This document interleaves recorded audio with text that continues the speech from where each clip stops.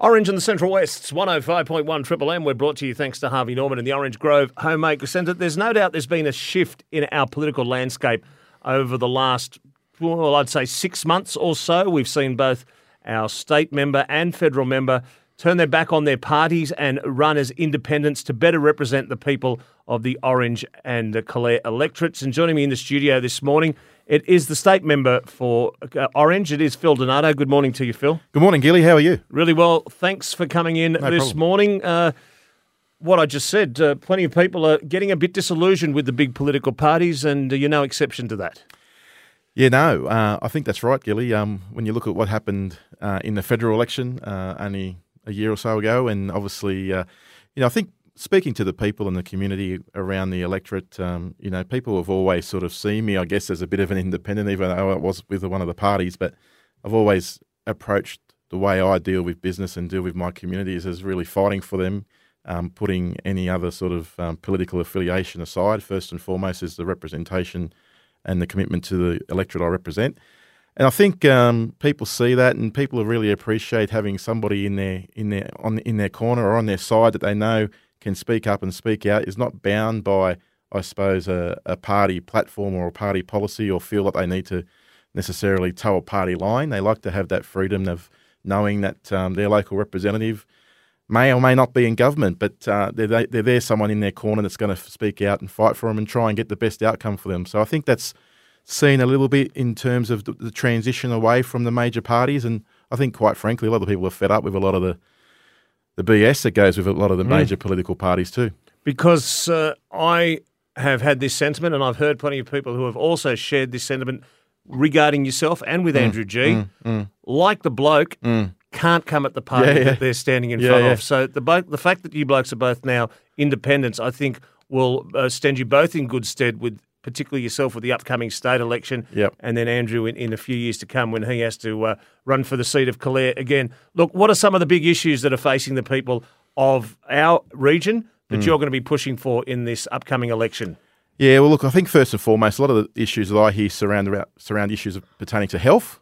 That seems to be the biggest, whether it's mental health, whether it's palliative care, whether it's a CT, PET scanner, whether it's access to paediatricians, psychologists, psychiatrists, counsellors, GPs, you name it. I mean, I hear that every single day right across the electorate. And look, to be perfectly frank, we are very lucky here right in Orange in terms of access to medical professionals, but you don't need to go very far out of Orange, and that diminishes quite significantly. We consider ourselves a medical hub, if you like, but the wait times are still ridiculous just to see your GP. It takes far too long. Yeah, it does. It does. So, I think in any government, whether it's state, whether it's federal, whatever, health really needs to be the number one priority, in my view. The health and welfare of its communities and its constituents and its people should be the first and foremost priority of any level of government, I believe. So I hear that on a daily basis. Looking at trying to prosecute, advocate and represent community groups' interests, whether it be the push for palliative movement. We're looking at getting this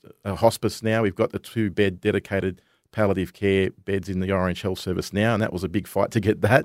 And it's only 2 beds. It's only 2 beds, and it's constantly at 100%. Yeah. There is surge capacity to go into another additional 2 beds if they're available. But we need more. We need more, and we've been pushing, both myself and Jenny Hazelton, from Push for Palliative, Orange Push for Palliative, the president. We're now turning our focus on a 12-bed palliative care hospice. Similar to what Tamworth has recently received. There was a recent announcement, $21 million announcement the government made only a few weeks ago in the lead up to the election, and we're saying, well, we have just as much need for that in our community. We want to have the same level of service for our community. So that's what our focus has now changed to. Paediatricians, I constantly hear from families and parents about the long wait times to get access to see the paediatricians, and they're doing, we've got some great paediatricians in town, but they're stretched to the limit. Yep. They've got a huge backlog. They're screaming out for more assistance.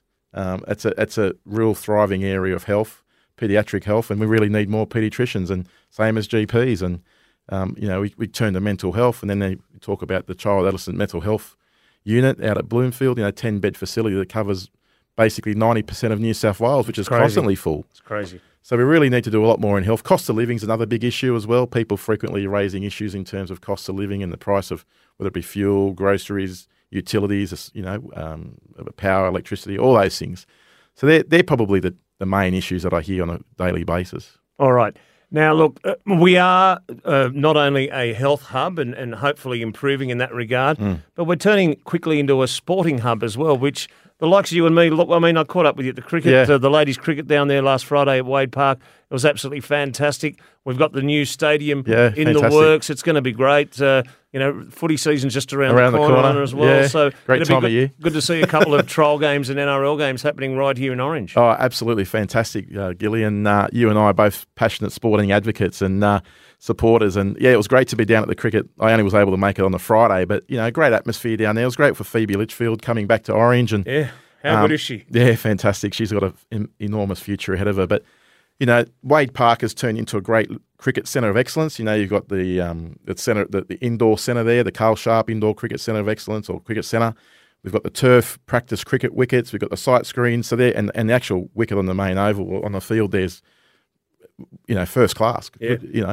So we've got a great cricketing facility. I think we'll see now more and more first-class games coming to Orange. I think that was a step, toe in the water, see how it went over the weekend, those two games. And I think they were a great success. Yeah, absolutely. 500 runs or so per day is indicative of a pretty good batting wicket and good outfield value for runs. So we really want to see, obviously, NRL. We'd love to see NRL games, trial games, Super Rugby, A-League soccer, W League soccer, all those things. And the new sporting precinct will be an absolute magnet to attract those types of events.